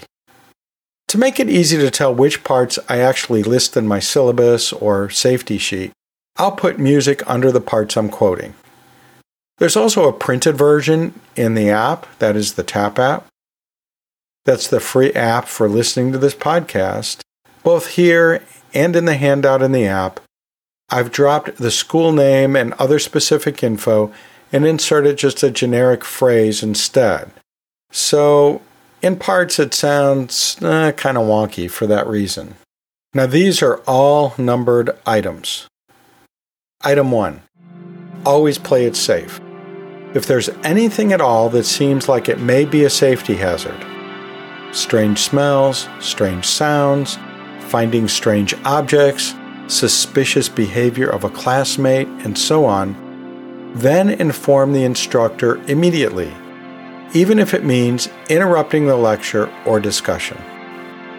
Number 2, keep the school name, Department of Public Safety, phone number handy. It is phone number. Put it into your smartphone's contact/favorite list now. Also, write it down on the front of your notebook now. Sign up for the free emergency alert system, text messaging, at URL. Now notice how I inserted the phrases school name and URL and so on. There are other substitutions that you might want to make. For example, your school may not have something called Department of Public Safety, and your school system may be called something different than Emergency Alert System. And I'll admit it, there are a couple of words here that are in all caps, which we know can be heard as shouting, and I've advised not to use that in your syllabus or anytime you give student instructions, but, well, as always, I don't necessarily follow all my own rules all the time. So when I said to put the safety number in your smartphone now is in all caps. So yeah, I guess I'm kind of shouting that. So I'm using it for emphasis when it could be taken as shouting, but you know what? It's okay if they hear it as shouting because I think they're hearing the concern where it's coming from rather than me trying to kind of get down on them. Number 3, in case of fire, evacuate the building. There's a map at the door of this room. Study it today and know where you are going if evacuation is necessary later in the semester. Know at least 2 ways of getting out of the building. There are fire alarms and fire hoses and fire extinguishers in the hallway. Learn where they are. Number 4, in case of evacuation notice, use the same route as in number 3 above. Number 5, check in with the instructor if an evacuation occurs, even if you don't plan to return to the building. That's so that I won't send emergency staff into a burning building looking for you when you're on your way home. Now, I tell my students that they're risking the lives of emergency workers if they think you're stuck in a burning building, and here you are in the drive-thru at White Castle, which is right across the street from campus. Now, I always have a class roster handy and grab that on the way out if I can. It's not a perfect system for tracking the students who may or may not be in class, but it's better than relying totally on memory, especially my memory. Number 6, in the case of a shooter or similar hazard in the building and safe evacuation is not possible, lock the classroom door from the inside and hide away from the door window. DPS officers will have a key, so do not open for anyone.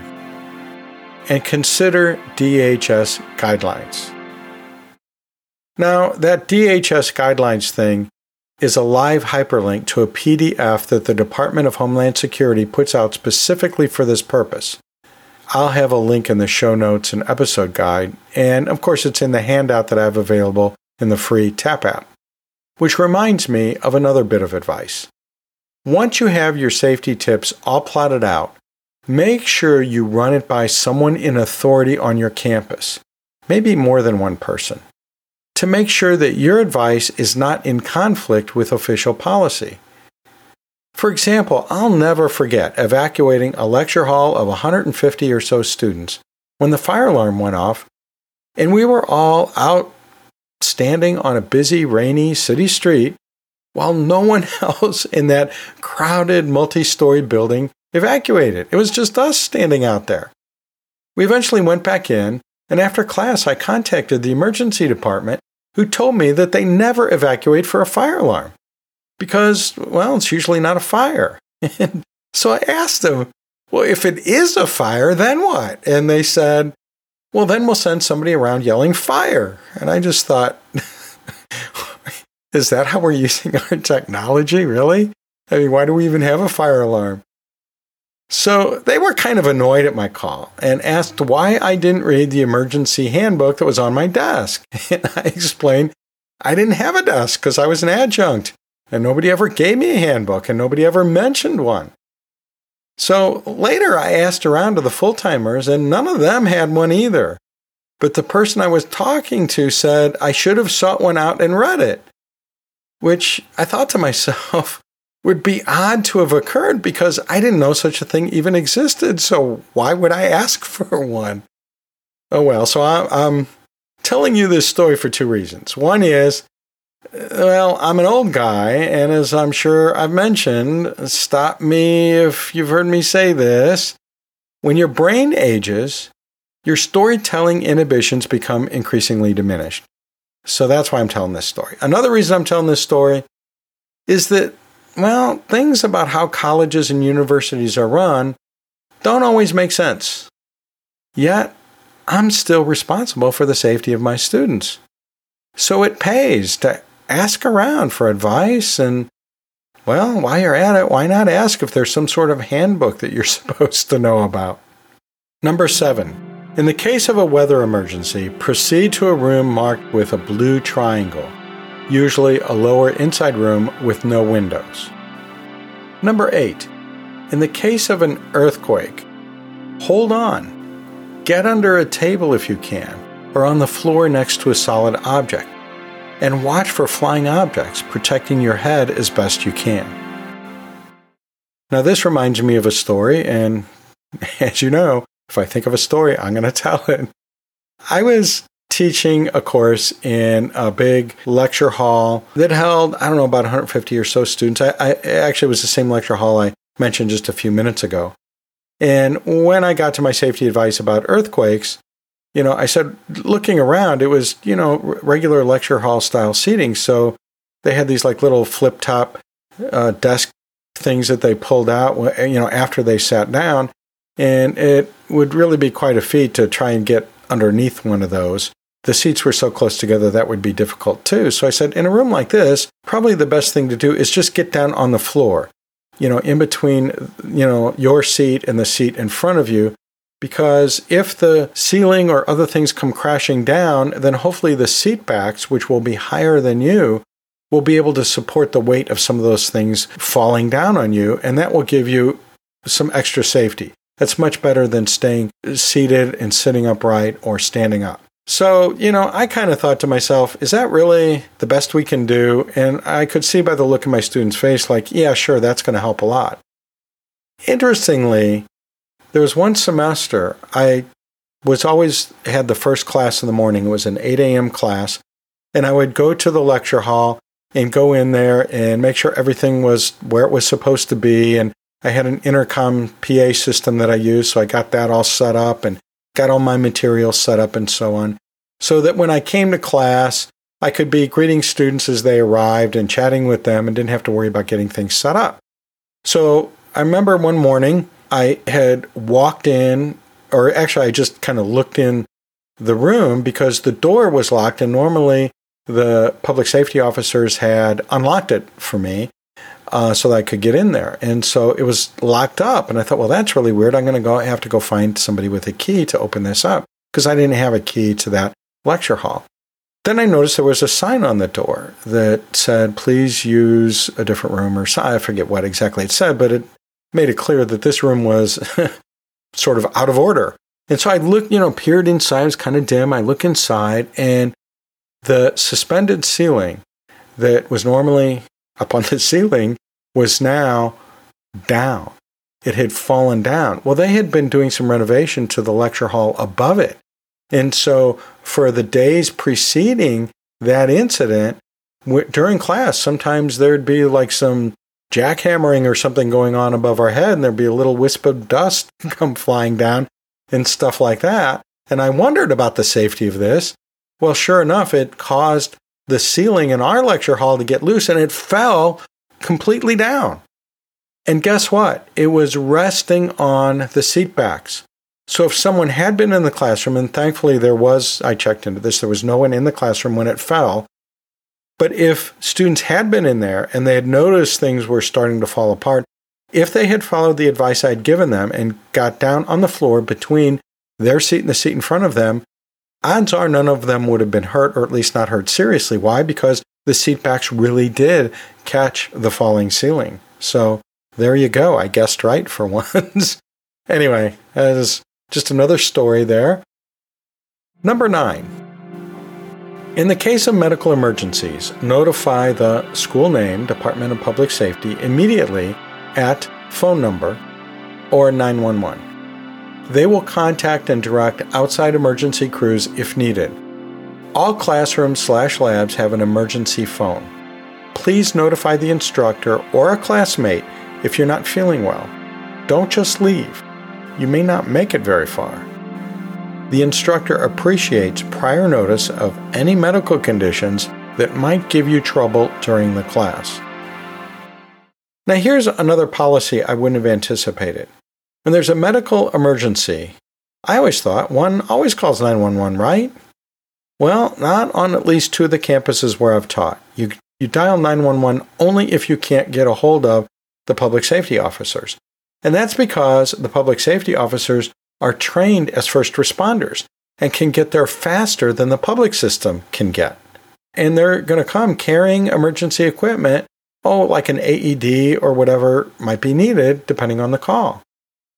And also, if I call 911 and an ambulance is dispatched, I or the school may have some extra liability, including financial liability in some cases. One of my colleagues actually got written up for calling 911 when a student collapsed. Who'd have guessed? So once again, it pays to check with others about your school's policies. They're not all the same.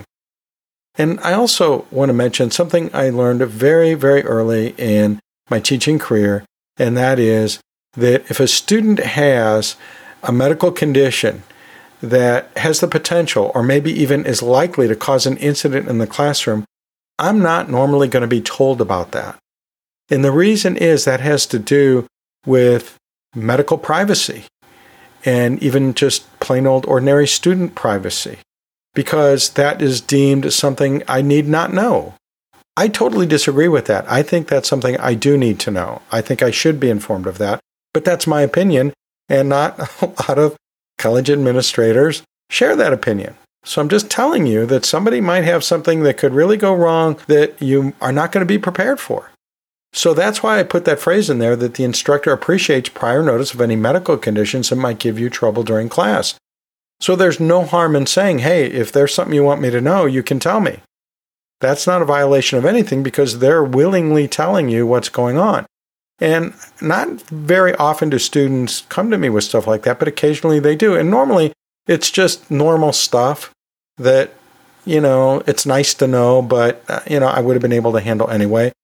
Probably the most frequent one is come and say, I'm 8 months pregnant, and so, my water might break. Okay. Or they might tell me, hey, we're not supposed to bring food and drink in here. but, I'm having this or that issue with my pregnancy or with some other medical condition.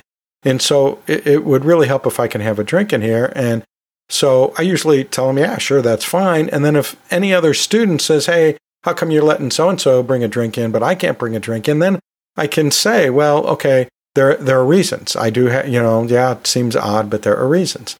My point is that if I'm not going to be informed by the system of things I ought to know about, then maybe we can ask the students to tell us things we need to know about. And I have had a few students who have had medical conditions where they sometimes get seizures or some kind of other, medical incident. And I'll ask them, okay, what is it you recommend that I do? If this happens to you, what should my response be? What should we do to help you when that happens? And sometimes it's not, and I don't need to do anything, but they want to let me know what's going on or why they're suddenly rushing out of class or something like that. And speaking of rushing out of class, we have had some cases where a student has felt sick and decided to leave the class but didn't tell anybody that they were feeling sick. And they get up, walk outside of class, and then collapse in the hallway. And they're just laying there. We had a student who collapsed in a restroom and was there for who knows how long before they were found by a random student walking in while class was going on and found them there. And so I always tell the students, if you're not feeling well and you feel like you need to leave class, just grab whoever is next to you and ask them to come with you. And, and at the same time, I say, if a student is sitting next to you and they ask you to come out in the hallway, then that's probably what it is. So, unless, you have some other reason not to, go ahead and go with them. I tell them also, don't be afraid of disrupting class if you're having a medical emergency. If you're feeling faint or sick or something else is going on, just shout it out or raise your hand or do whatever you need to do to get my attention or somebody else's attention and deal with it. Don't worry about disrupting class. It's just A&P. We can always go back and learn whatever it is we missed, but your health is more important. So think about those kinds of things related to medical emergencies. Number 10, take appropriate precautions to prevent the spread of flu and other infectious conditions by limiting contact with others when you're sick and observing CDC recommended guidelines. So this is where I tell them to stay home until they've been fever-free for a day. And sometimes I then step up onto my soapbox for the admonition that herd immunity can't work if only a few people get immunized. So please get your flu shot if you're able to get a flu shot. Number 11, if your class ends after dark, you should park in the lot nearest the building and walk out together as a group when class is over. Any student may request an escort from the school name, Department of Public Safety, phone number. See also URL for school name, safety guidelines, and procedures. This is general advice only. Please use good judgment. School name and emergency service policies and procedures supersede this advice. Okay, so that's my list of safety tips. During one of the first classes, I give some room-specific tips, like where we are relative to the two nearest exits, where the fire extinguisher is, stuff like that. Speaking of fire extinguishers, they're not just for fires. I learned this in the circus, that they're great for breaking up lion attacks, which means that if a lion attacks me, that's how they can stop the attack without killing me. Now, odds are that's not going to happen in class. But it also means that if some other kind of violence is happening, a fire extinguisher may help cool things down without harming anyone. As I mentioned, I also start each semester with an exam, which I call Test 0. I also include a few safety questions, like where is the closest exit from our classroom? Where is the nearest fire extinguisher? And things like that, to reinforce the importance of safety. The reason I'm giving you these is not because it's the best or only way to do this. It's just to put the idea out there that we have some responsibility for the safety of our students. And the best and easiest way to facilitate safety is to be prepared for it, partly by getting everyone else prepared. I haven't lost a student during class yet, and I never hope to. Back in episode 41, I said that going forward, I've made a commitment to introduce myself at the beginning of every course with my name and how I prefer to be addressed as their teacher, which is as either Kevin or Dr. Patton, which is good to include in the syllabus as well. But I also tell students that the pronouns that I use are he, him, and his, in order to open the door and invite students to tell me which pronouns they prefer, if they want to. Or maybe it will give them the hint that it's okay to put that in their profile in their learning management system, where I've also put my pronouns in my profile. Especially in these days of remote, online, hybrid, high flex, and all manner of teaching that involves some level of remote interaction, there's a big practical advantage to this. It's sometimes hard to know which pronouns to use. I've had cases where a Taylor, a Blair, a Morgan, a Carmen, or a Chris, or a Terry has me confused about which pronoun to use, and I don't want to mess that up. Even when their photos are available, that may not help. So there's that. But that then leads us to the next issue, and that is of gender identity in general. I can't be sure how any student, no matter their name or their appearance or their mannerisms, identifies. And I want to honor their identities. So that's a great reason to open up the doors for getting things as clear as my students need them to be. So yeah, I've started using that in introductions, including in my syllabus, where I list the instructor information. I think if I make that effort at recognizing a student's own personal identity and connecting with them on that level, showing them that respect, I think that's going to improve the teacher-student relationship. I think that's going to improve the learning environment. I think it's going to make us all happier and more connected as we interact with each other. Perhaps it'll help build and maintain that ideal safe learning space, that course culture of respect and trust that I want to build. Phew. A long podcast, eh? Yeah, well, I kind of told you to expect that when it started, right? And it's not over yet. Really. I got one more thing I want to shoehorn in here. Actually, a topic I want to revisit.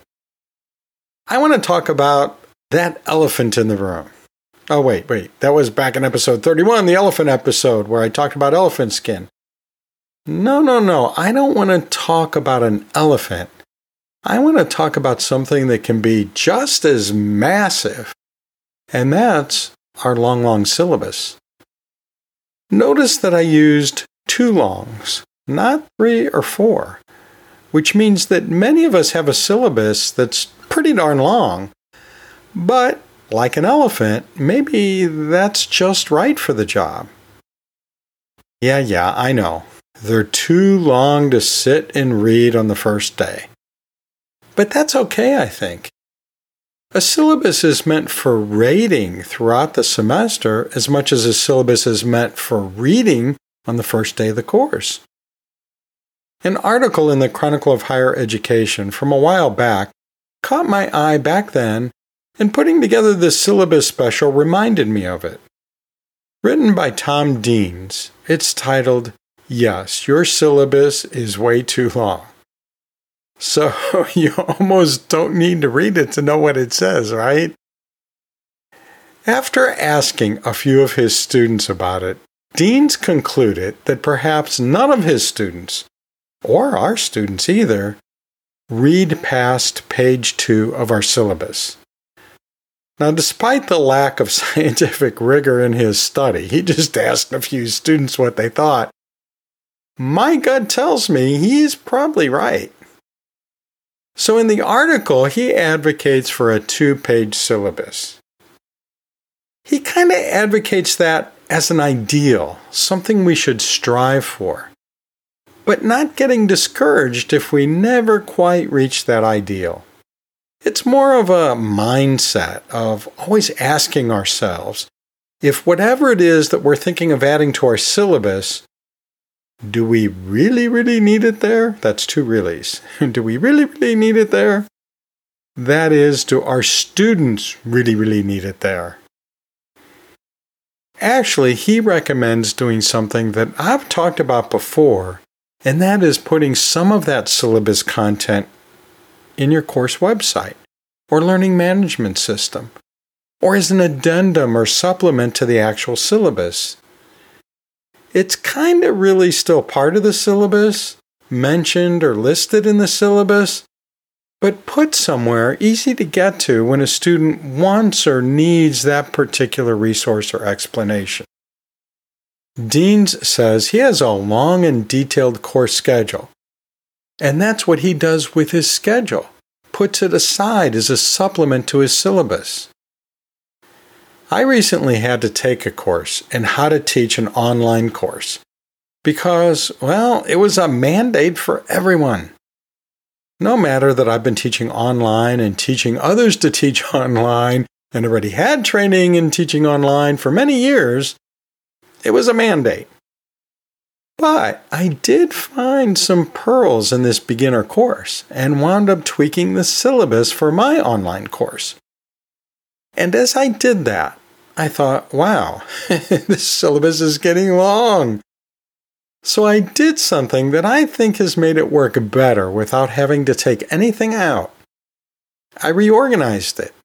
Yep, that's all I did. I reorganized it, and it is way easier to read and use now. Mainly what I did was chunk it into smaller bits and put a descriptive heading above each small chunk. So now it's easy to scan and stop only at the chunks that have immediate usefulness.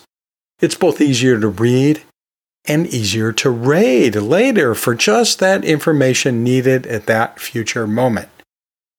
It's an online syllabus, so it was easy to put in a list of headings as a mini table of contents at the beginning of the syllabus the students could click on to take them right to the chunk they want.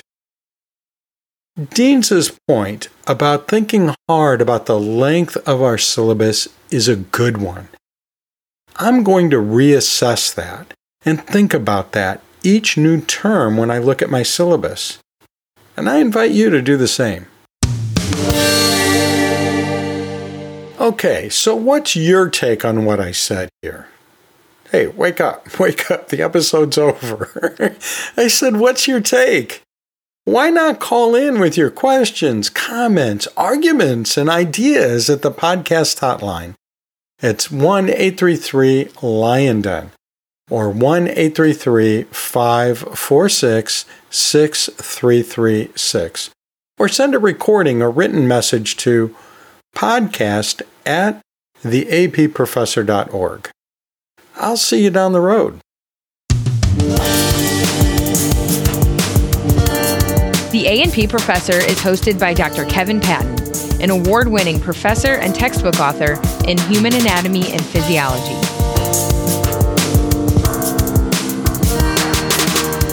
Taxes are not included in any episode of this podcast.